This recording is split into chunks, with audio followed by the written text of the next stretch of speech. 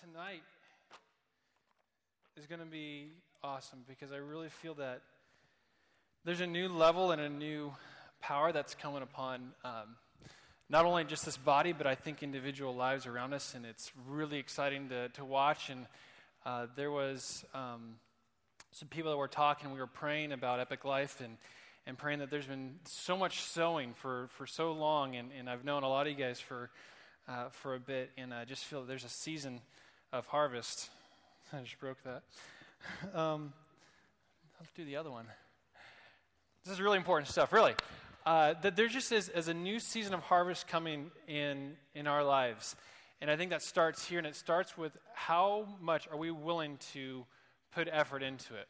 How much do we really, really want it? Is the limits that we accept for ourselves, the parameters and the boundaries that we allow in our life, that will set the limitations of our existence. And so I ask you tonight, like, how far do you want to go? Do you look at your life and you say, I just want to go this far? I just want to have a $70,000 a year job with benefits, 2.5 kids and a dog. What is the limit of your existence that you've set up for yourself? And I think a lot of the times, and I love talking about this because I'm the uber optimist, and I really feel like I've been called to have that ambition for limitless living is what someone blessed me with. And I think that's one part of it, but there's another part of it too that we're going to talk about tonight is what about our mess? What about our stuff? We have all these things that happen to us, that happen to us, that we go and venture, and there's consequences, and so we accumulate just sometimes baggage and mess around us. And this can take all different shapes and forms, and to be honest, I wasn't really prepared to talk on this topic. I was thinking about something else, and then I was down in Southern California last week, and I came back, and any of you guys know me, you guys know I love my dog. Actually, I think we have a photo of my dog I'll throw up there, but that is my dog. That's me on a little scooter. So this is like, you come to my house, this is what you're going to see. I'm going to be like spoiling this creature, this dog. Any dog lovers in here? Can I? Okay, thank you. I don't feel too weird. I'm like the ultimate, like, make you feel uncomfortable how much I like my dog kind of like, You know those people who are like, oh, what is he doing? It's a dog, And I never thought I'd be that guy. I'm glad I got this dog after I was married because I don't think my wife would have been all too excited about marrying someone that had that kind of psychosis about him to another animal. But this dog is next to my wife. I love this dog. And she always, she teases me. She's like, would you rather have a dirt bike or Coco? I was like, Coco, It can be anything, and I'll always choose my dog. And I love to spoil my dog. I bought this whole entire setup, this scooter and sidecar, just for my dog so we could go around. I'm not kidding. You come into our home and we have like an indoor bed, then we have like an outdoor bed, then we have like a bed when it's like warmer, out and it's like thinner and it doesn't get her too hot. It's really gross, like how much I work to make this creature have a good life. It's really crazy because she was a rescue dog. She was like a mutt, like a throwaway dog. And so I came home from Southern California, and when we leave, we see some neighbors that get to take care of her, and I don't know if that buzzing's me or if that's up there. All right. Sorry. Sometimes I worry about my microphone setup if I'm doing it right. So we come back from L.A., and we're there, and so I see my dog, and so the dog has been with another a group of people, and so I'm always like really insecure, like my dog still loves me as much as I love her, It's really bizarre. So I go home, and I see the dog. I didn't get to see a whole lot of her, but then later I come back the next day. Thank you. It's like, maybe I'm going deaf, like is there a high-pitched buzzing? So I come home, and I'm like ready to play with the dog, and we have this whole routine where we roughhouse, and I have her squirrel, and I throw it across the room, and I run around, and I tell her, go get mama. We go and run and go find Camille, and, we do all these different things. Well, I come home, and oh, the horror. This is the dog that never does anything wrong, ever. Like, she does something wrong once, we discipline her, she never does it again. Come home, and she has somehow found her way to go in the front yard, and we have a big front yard where a bunch of people walk by, and there's like a huge mound of dog crap on the front yard. Not that big of a deal. I pick it up about every week or so, and I got to mow the lawn. And so not a big deal, but then the one thing that made this interesting is that Coco, for whatever reason, decides that she wants to go roll around in this mound pile of stinking dog poo. And not just like a little bit. I mean, it was like all over her collar, all over her face. I mean, you could tell she just got in there and just did one of these, and like it was her job. Like you would have thought that, if you could have rolled in poo better, it would not match this. And my heart was totally broken because, now I got to take her to the dog wash, but like in the meantime, I can't, like you can't even come 10 feet within her, and dog poo is gross. Oh, the smell, everyone's like, getting sick right now. It's so disgusting. And have my prized, precious dog, who I want to spoil and roughhouse and all this thing, is covered in some other dog's poo. And it drove me nuts. And I was so bummed. And I realized that there's all these consequences to that. I couldn't let her inside. I couldn't, wrestle around with her. I couldn't roughhouse. I couldn't do all these things. And there's consequences. And it really bummed me out. And she, kind of thought it was like punishment. She's like, well, part of the routine is I get to do this. And, it really saddened me to know that my treasured little pet has found some poo and rolled in it and now has to sit in its poo until I get to clean it off. And I got to wash the dog the next weekend, but it was a brutal kind of week and for me and the dog. And so this is eventually going to mean something somewhere. And what was kind of pressed on this is Coco theology here, is that sometimes that's us. Is that we can be in a position where God is engaging with us. He longs to spoil us, longs to be with us, longs to engage with us, and it shows affection. And sometimes we go and we find a mound of steaming dog poo and we just roll ourselves in it. And we don't really have a good reason. It's not particularly normal for our behavior. And there's consequence, there's separation, there's consequences to it. And so we have some things in which we can talk about, like the one-time thing or a couple times and sin. But tonight I want to talk about just that stuff that's just on your neck, like that stuff that we carry around that we need to wash off from us. We need to move past. We need to move beyond our shortcomings and our failures, and we need to embrace God because He wants that intimacy with us. I mean, a lot of things is I think Coco kind of picked up that she stank, and she just reeked. And you could tell like she had shame because, you look at the dog and her eyes tells you everything, her like ears down. And when I went and smelled her and you could tell that this dumb little throwaway dog could feel the gravity of what she did. Even though I didn't punish her, I couldn't do that. And I think that maybe some of us, we come and we say, okay, I've really messed up. And we don't even need to be told that we've messed up. We feel the gravity of it. And maybe the shame that we hold and the things that we take on, we recluse back. And if we don't break free, if we don't say, I need to get washed, I need to get free, I need to get clean, what happens is slowly we get more and more okay with the stink on our bodies. More and more we become okay with the separation that we feel. More and more we become complacent because getting clean all of a sudden doesn't sound that much better. We begin to lose sight of how nice it was to be inside and to be at your master's feet in front of the fire. It's like one of my favorite routines is having Coco in front of the fire. I'm sitting doing my study. She's down. I'm just, rubbing the air, whatever that is. I love that. Sounds so dorky, huh? I'm hearing myself. But I think that's what we're at sometimes is that we find that separation. So we're going to go through only 30 verses here. And this is a jam-pack verse or set of verses. And there are 8 truths in here. We have these little cards on the table, and we're going to go through some of these fast, but what I don't want to do is I don't like birdshot theology, where all of a sudden when you talk about a whole bunch of things, I'm going to break it down through the verses and point out the imperative truths, and these are really the keys for us to deal battle and to get free and to move forward and advance back towards our Maker, back inside the home where we belong. If you have a Bible, turn to John chapter 4.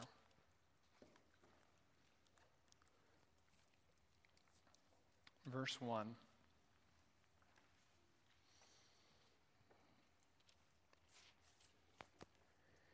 It says, the Pharisees heard that Jesus was gaining and baptizing more disciples than John, although in fact it was not Jesus who baptized, but his disciples. When the Lord learned of this, he left Judea and went back once more to Galilee.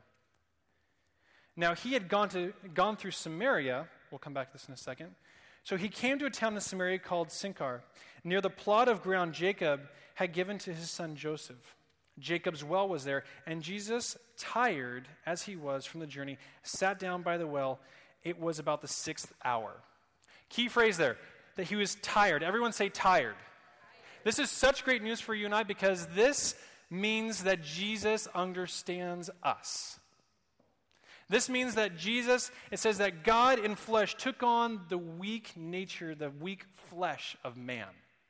God in all of his glory and all of his power and all of his eternity came down and was placed in a full functioning, full body of a man. I think sometimes we don't like to think about that. We don't like to think about that Jesus actually, went through the normal behaviors as if we like to think that maybe Jesus never passed gas or things like that. No, he was fully man. It totally tweaks you, huh? But this shows that he had physical limitations upon his flesh just like we do. He was tired. He was thirsty. He went to a well. He walked there. He was fully man. And that is the first truth tonight, is that Jesus understands. Wherever you are, whatever you're doing, Jesus understands. Whatever temptation, whatever brokenness, whatever spiritual angst, whatever emotional angst, Jesus understands. He's fully God, but fully human. He took on our physical weak nature, and so he understands our pain, our suffering, physically, emotionally, spiritually, everything. He was fully tempted to the even crazy capacity that we could ever fathom as we read this through the scriptures of how Jesus was tempted. Even to the moment of his final crucifixion, he chose, Lord, your will be done, not mine. He was tempted beyond our imaginations, and so we have great joy that we can take in knowing that Jesus was tired.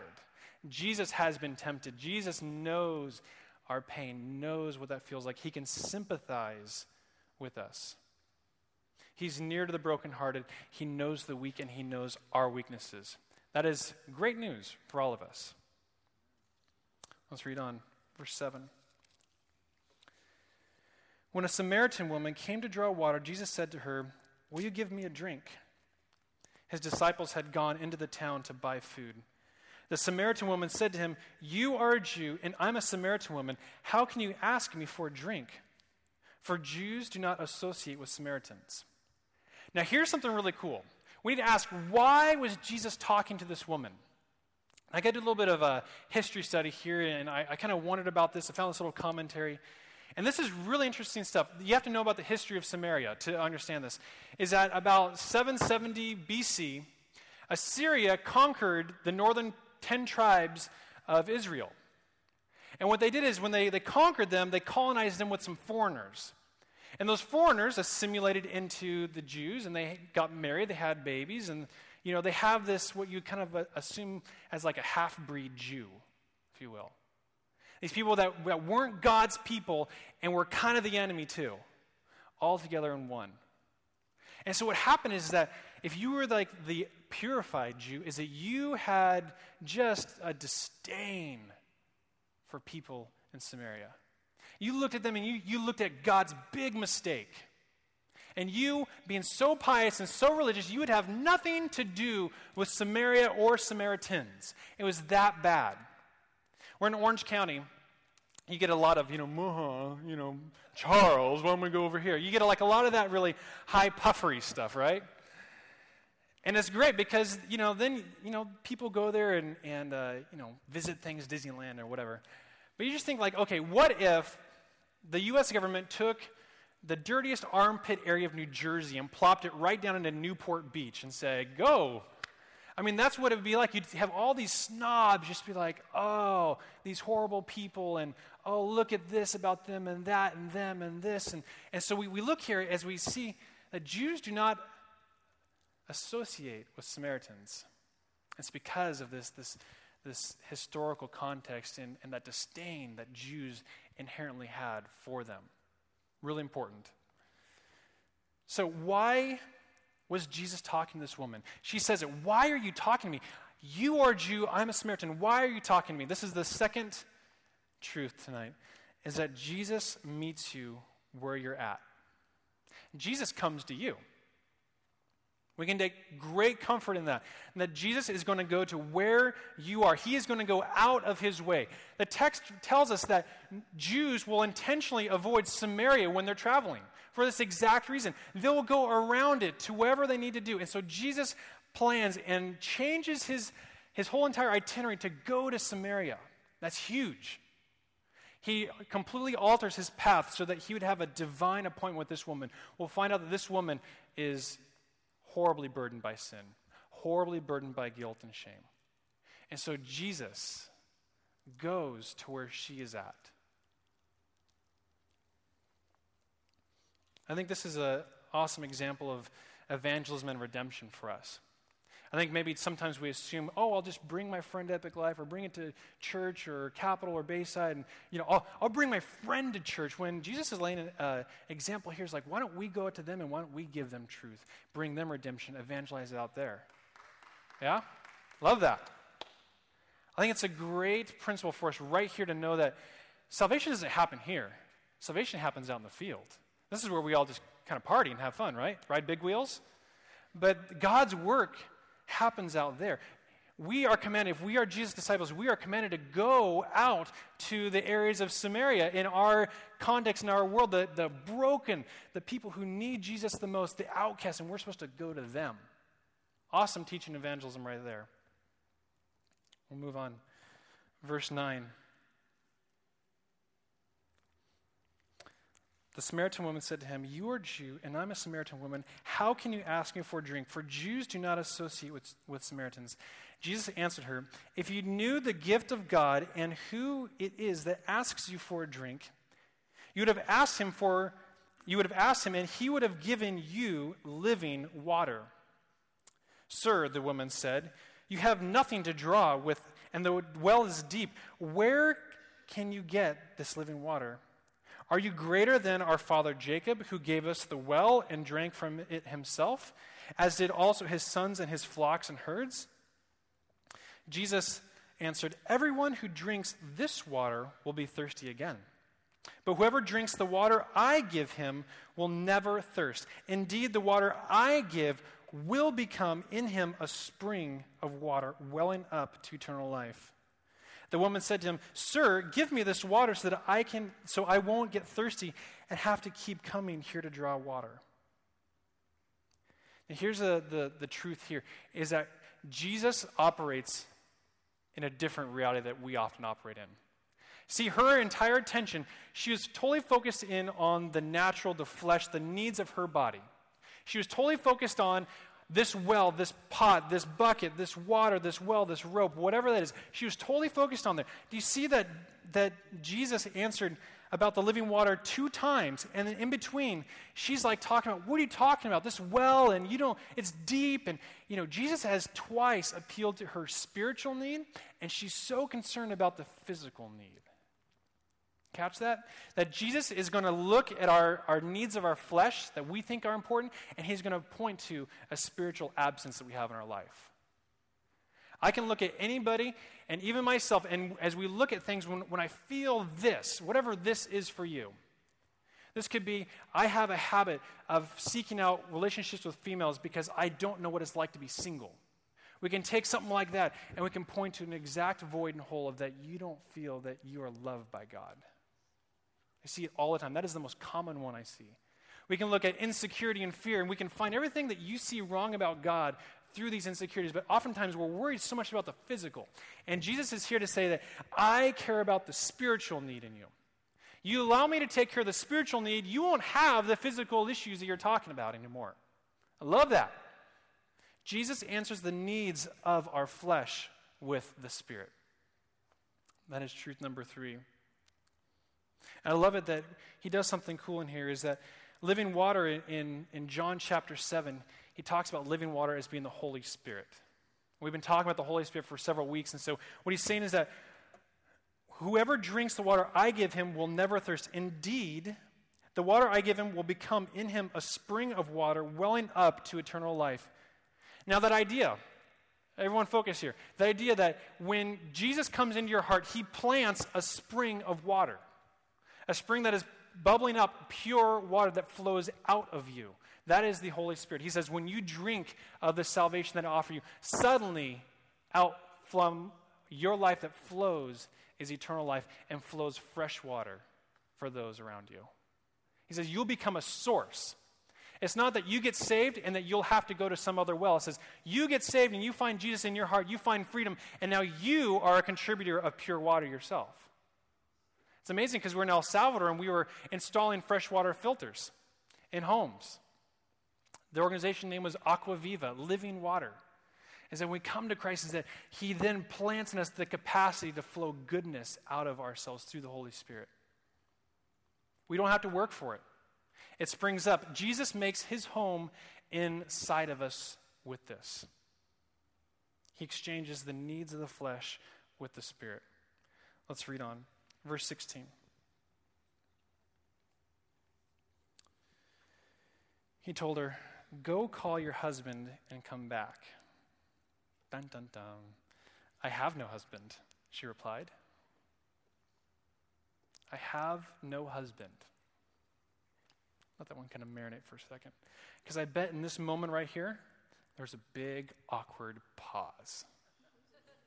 Jesus sitting there with his nice beard, blinking. "You have no husband."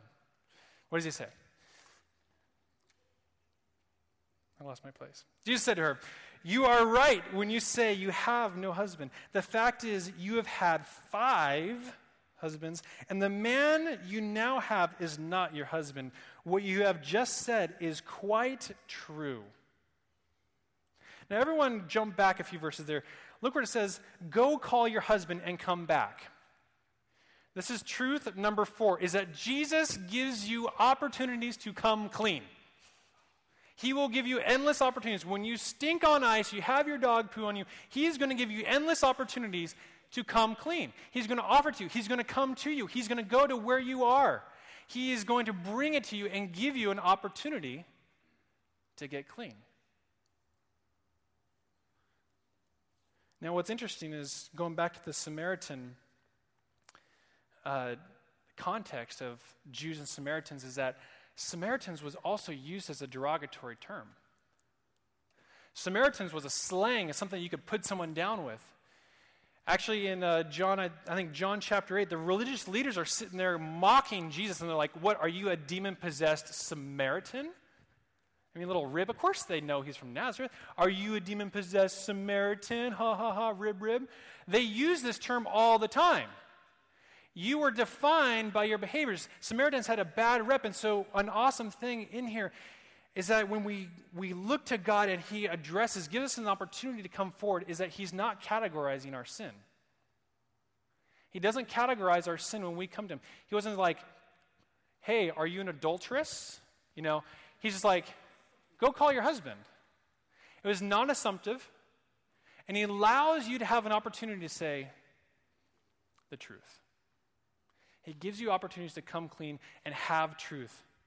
But what we do is that we squirm, and because we don't like the law, we don't like to know that somewhere in this book I've done something wrong and it tells me it's wrong. We don't like that. And here's the context and the importance of the law. The law is just a mirror to us to show that we don't line up. It's just a measuring stick to say, look, here's perfection. The only person in all of existence to meet perfection is Jesus, and you don't happen to line up. And that's okay. It's not to condemn you. The law is not to banish you. The law is just to show you that there's a standard and that you don't meet that standard. But what's awesome and what we can take joy in here is that when we come and we don't hide from our sin, when we don't pretend like it's not there, and we give half-truths. You know that how you can say, something to somebody and it's really half-truth when they ask you something else? And you're just not including all the information. That can be so tricky. And it's so easy. Well, I didn't lie. Well, you didn't tell the truth either. Like we need to take to gravity the importance of that Jesus comes and asks her, "Go call your husband." She says, "I have no husband." She didn't think that he would call it. But I love it because Jesus, when he said that, there wasn't any pretext, any prejudice that he would have over this woman.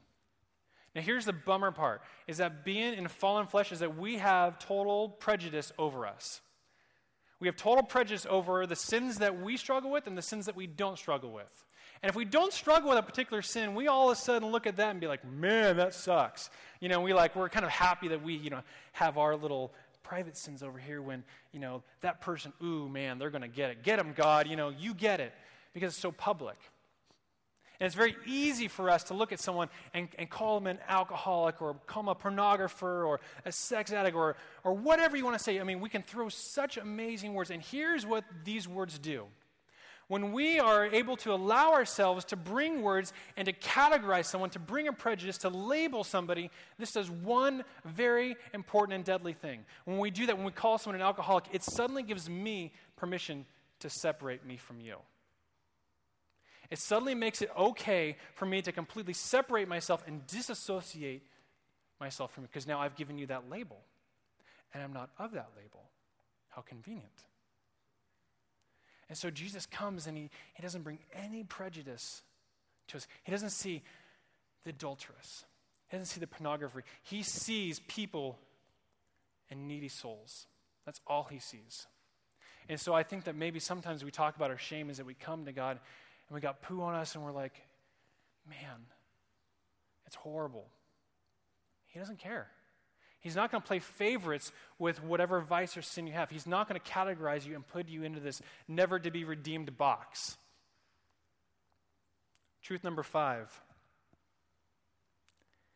is Jesus doesn't rub our nose in our sin. Do you know how much grace was in here? In this passage, as Jesus says, go call your husband, and she's like, I don't have a husband.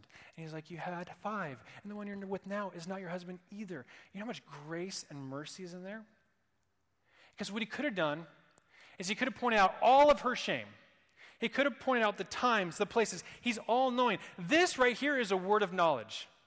Remember last week we're talking about El Salvador and about how God would give us crazy, weird revelations of things. I mean, we had someone who said, I see a Christmas tree.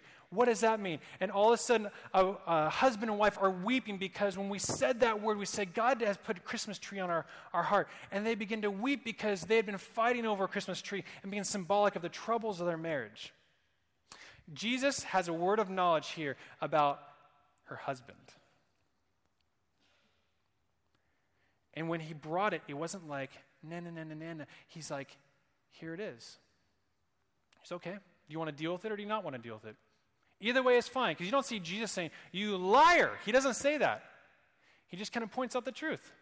It's like, all right, you actually are correct is what he says. You're right. You're very, very clever. You don't have a husband, you have 5. That's great. Good job. Let's play again. And so Jesus totally read her mail, but he was so graceful in it. And as we look at our sin, we need to know that Jesus looks at sin in us as a cancer. He looks at it as one cell that leads to 2 cells, that leads to 4, that leads to 8, that leads to 16.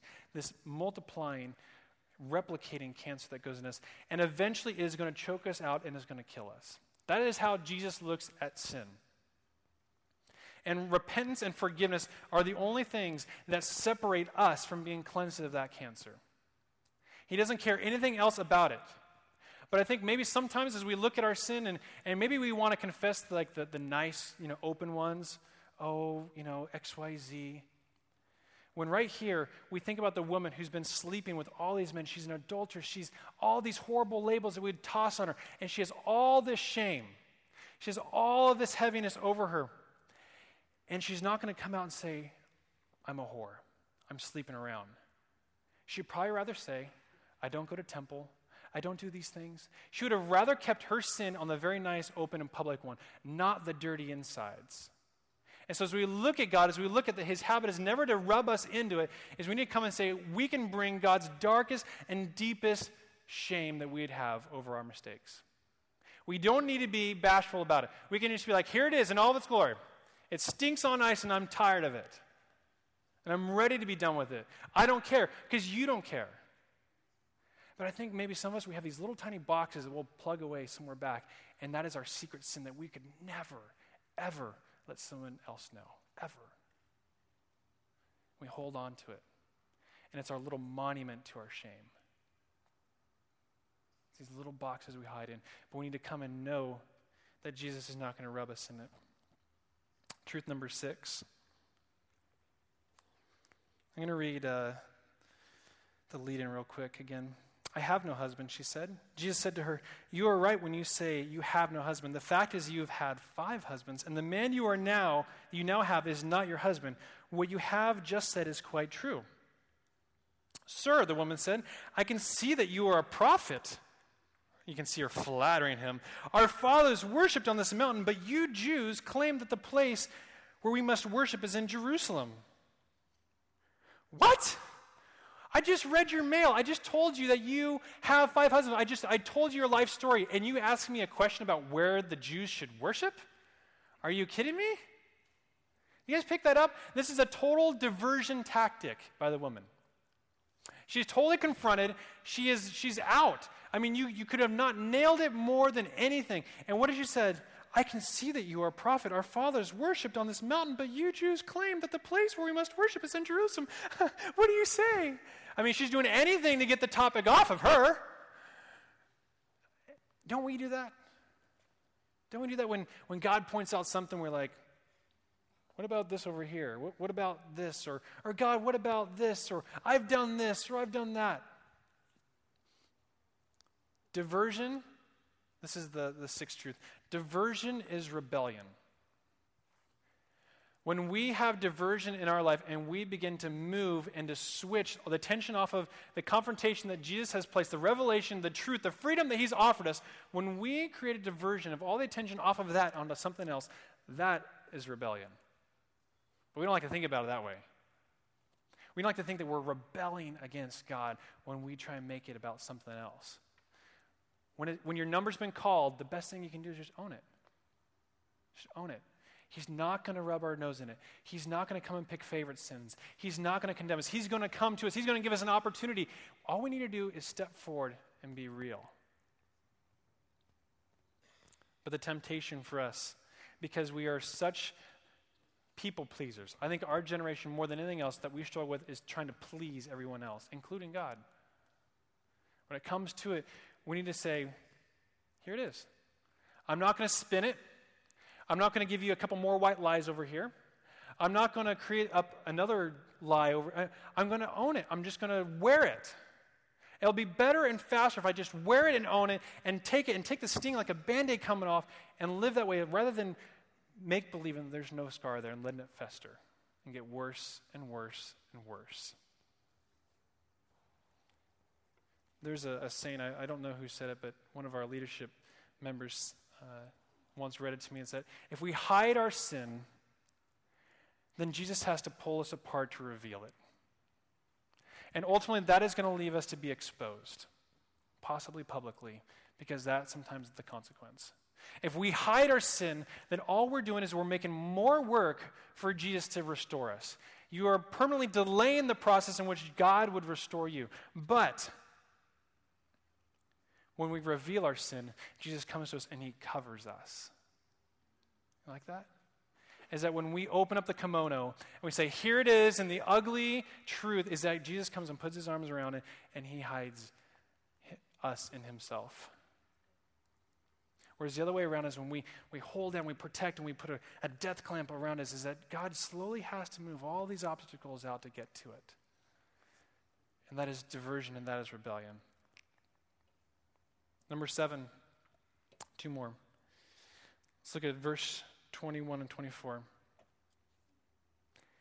Jesus declared, believe me, woman, a time is coming when you will worship the Father neither on this mountain nor in Jerusalem. This is a prophecy real quick that the temple was going to be destroyed about 80 years later or whatever.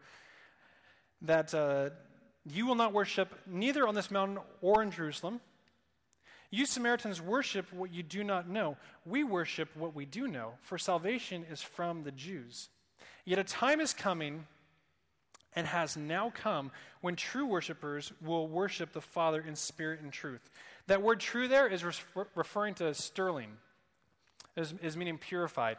It means that when we come with true and genuine worship, not like the true people, it's when our worship is authentic, when our worship is legit, when it's not filled with pretense and obligation. It says true worshipers will worship the Father in spirit and in truth. for they are the kind of worshipers the Father seeks.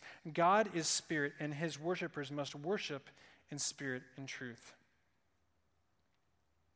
Now, what Jesus is doing here is he's drawing attention away from a place and to a person. He's saying that the real, genuine people who seek God don't care about where it is.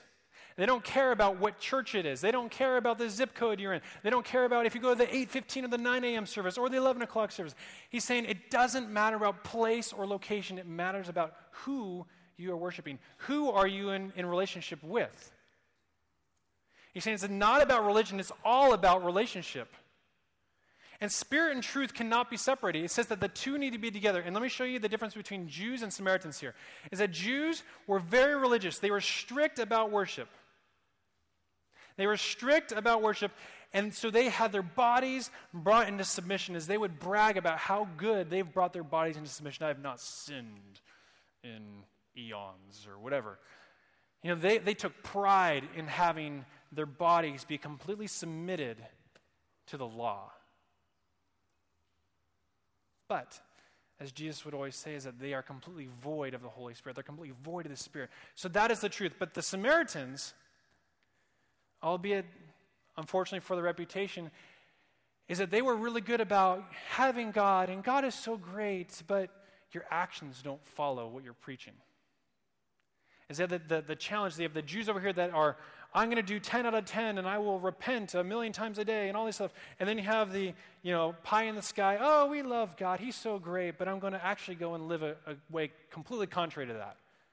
And what Jesus is saying here is that when you worship in spirit and truth, these two need to be lined up. Is that you need to have the freedom to go and worship not in a place, not a temple, but to a creator, a loving Father, and that he would birth the Holy Spirit in you that would birth out goodness from you because you are now a spring of living water. You come with the Spirit and he produces life out of you. Worship does not depend on places or things. It depends on our heart. Worship is to be 24/7. That's what Epic Life is all about. Epic Life is purely about that worship should be 24/7, whether that's music, whether that's sports, whether that's BMX or motocross or surfing, whether that's fashion, whether that's painting, it doesn't matter. Worship should be 24/7. It's just depending if you are comfortable defining it that way. Are you okay with saying that I'm going to go surfing and because that's worship for me when I go out and meet my Creator? Are you comfortable with that?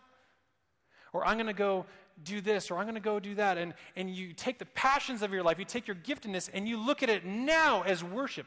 That worship is no longer something you go to a Thursday night or a Sunday morning. Worship is now something that you live and breathe, and it is who you are. That business is worship for you. That writing is worship for you. Where do you encounter God?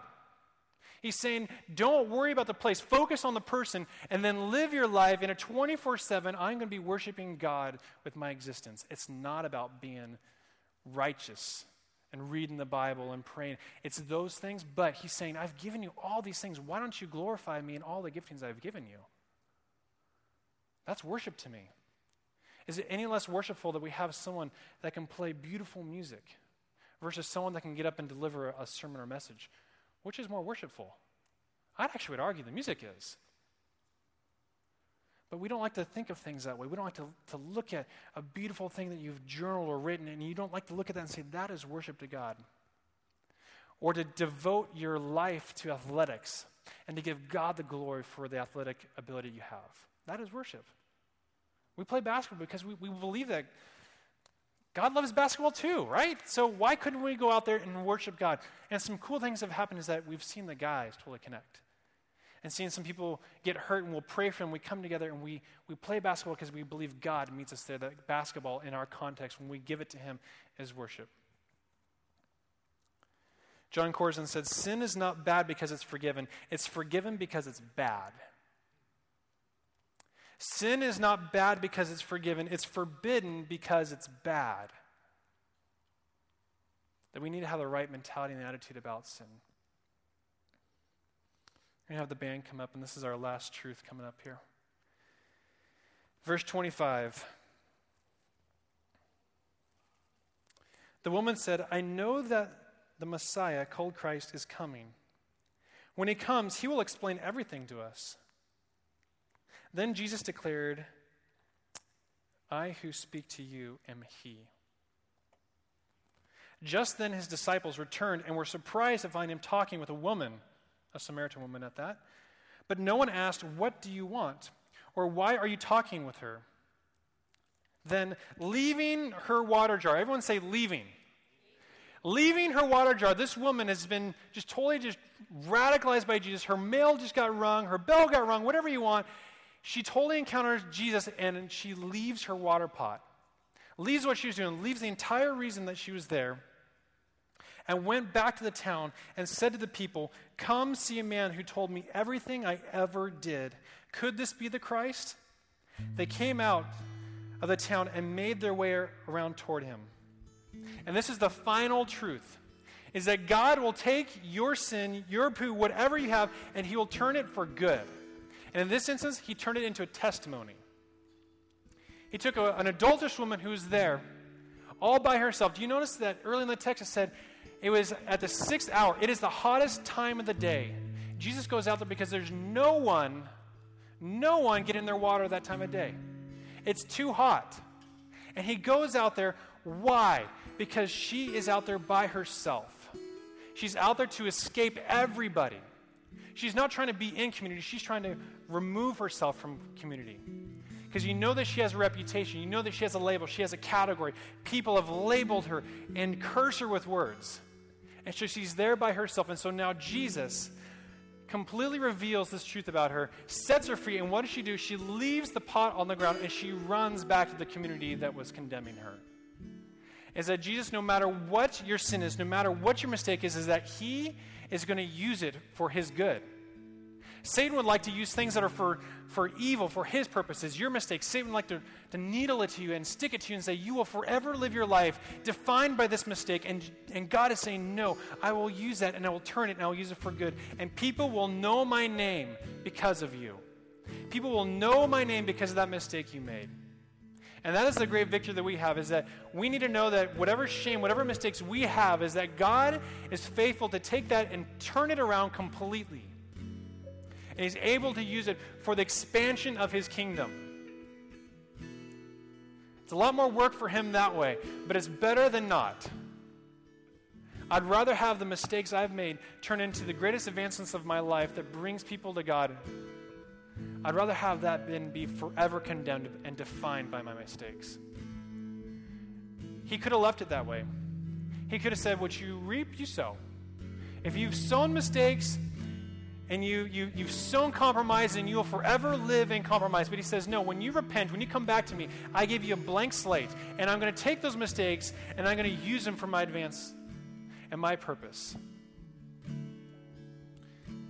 This woman was a woman who had a reputation, was a woman who was a catastrophe by cultural standards.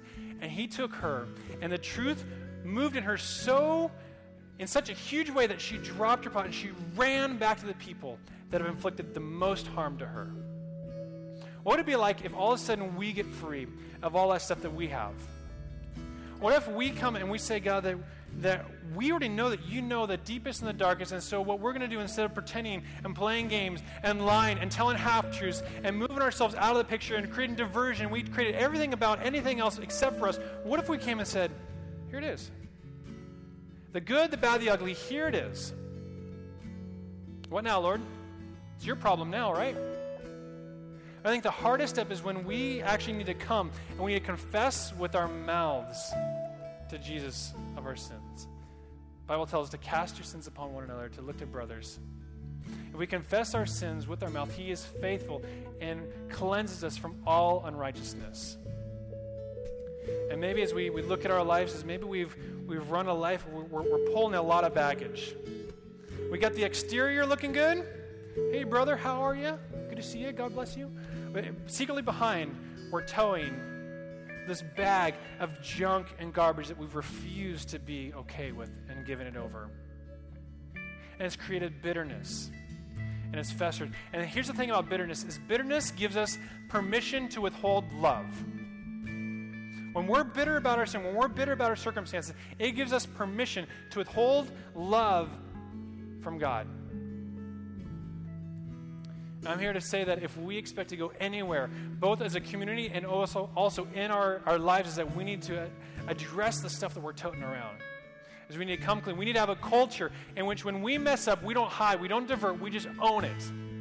No matter what, we own it and we bring it. And when we do it, He is faithful. His word has set a course here that is for our good, not our bad. And so when we own it, He moves us and He frees us. Success breeds success. The strength of our community is only going to be as powerful as our willingness to be free from our junk and to move in the power that God will offer us when we get free of that. Until we do that, we are going to be limited, we're going to be finite, we're going to have limitations on everything we do. Until we come to God and say, God, I want to see you move. And He says, okay, great, awesome. But first, I want you to be real with me and give me these things first. I think that's the point that maybe some of us are at, is that we need to choose, yes, I'm going to go, or you know what, no, I'd rather hold on to my stuff for a little bit longer. God gives us free choice and free will. We can do either or.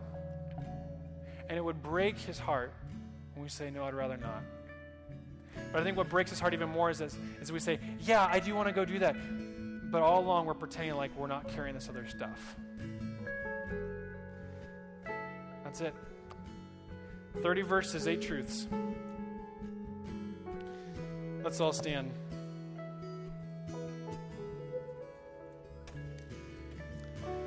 So God, we just come and thank you, Lord, for your truth. God, we thank you in such a small story, in such a small sequence of verses, you can unfold such powerful truths, Lord, that are paradigm changers for us. Lord, maybe we never knew that diversion is rebellion. Lord, maybe we never knew that you cared more about our heart and not about our religious acts. Lord, maybe we never knew that you could take the things that we've done bad and to use them for good. Lord, maybe we never knew that all those opportunities to confess our sin, we never knew it was the voice of your Son speaking to us, offering us to come clean. And so, God, we just come before you tonight, and Lord, we just pray that you just would radically transform our hearts, our entire definition of what we think righteousness is. Righteousness is not good behavior. Righteousness is being redeemed by the blood of the Lamb, is being forgiven. We are righteous because of what you've done for us and who you would cleanse us and make us to be, not because of the piddly little works that we would do. The scriptures say that our works are as if they're dirty rags. They're like dirty menstrual rags is what the context really means. That is our best works and our best days, what we can bring to you. And God, that you have offered us complete redemption and complete freedom. So Lord, we just proclaim tonight, Lord, that you allow us to be free. Allow us to own our stuff and to give it over to you.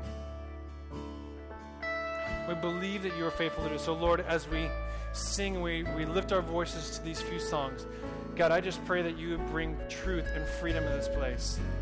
And for anybody who needs to shout it out and get this off their chest, Lord, I just pray that there be people to pray with around them, or us leaders on the side or anywhere, but Lord, they would not let this be bottled up inside, because Lord, as your word tells us, it would eat us from the inside out. Lord, it is a deadly cancer, and it'll grow and grow and grow. So Lord, free us. Free us. Free us. In Jesus' name, amen.